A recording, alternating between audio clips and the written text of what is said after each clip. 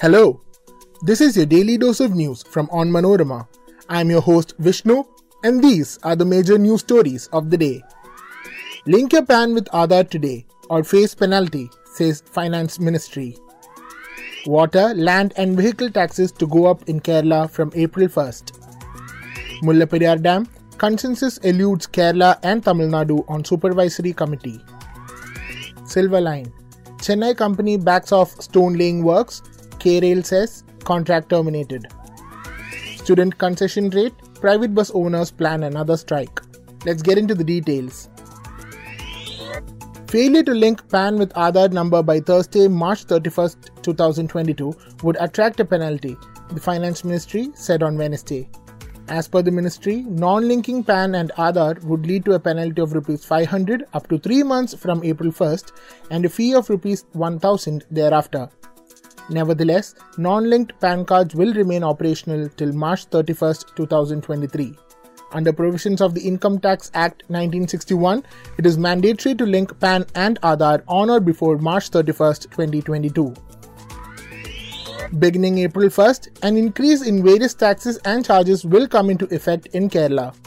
Among the major hikes are the rise in water charges, land tax, fair price of land and vehicle tax. Water charges will witness a 5% increase from April 1st, covering domestic, commercial and industrial consumers.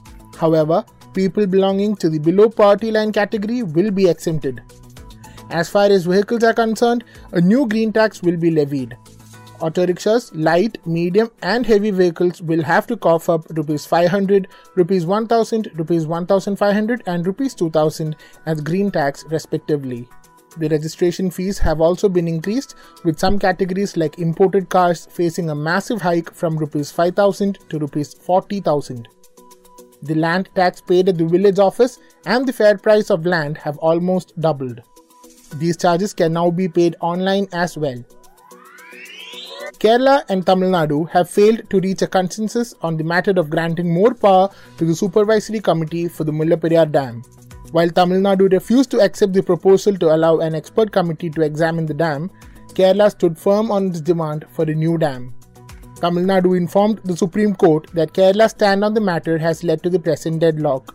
Meanwhile, the Supreme Court, which heard the issue on Thursday, asked both sides to submit their suggestions in writing. The court is of the view that an order should be issued granting more power to the supervisory committee.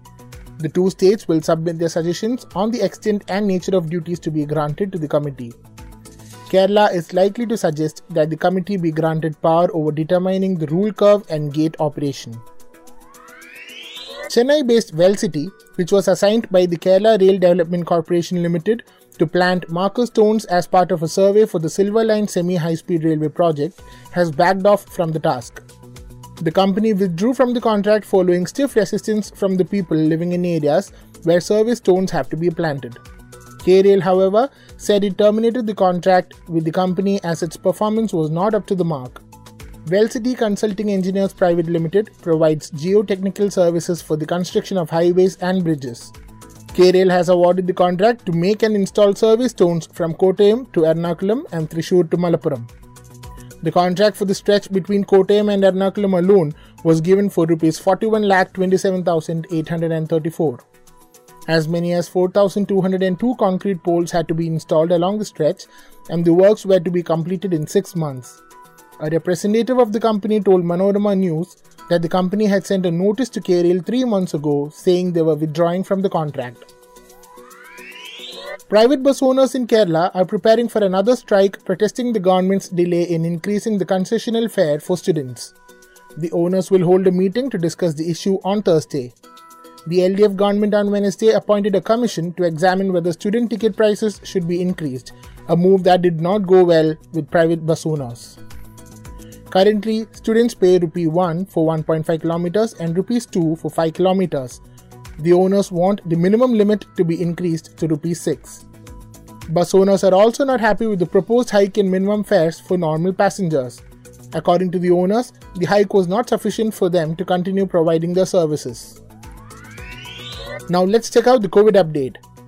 India logged 1,225 new COVID cases on Thursday, pushing the overall tally to 4,30,24,440 while the active cases dipped to 14,307. The death toll climbed to 5,21,129 with 28 more fatalities, according to the Union Health Ministry. While the daily positivity rate was recorded at 0.2%, the weekly positivity rate stood at 0.23%. That brings us to the end of this episode. Be sure to come back tomorrow. As always, thanks for listening to Daily News Dose.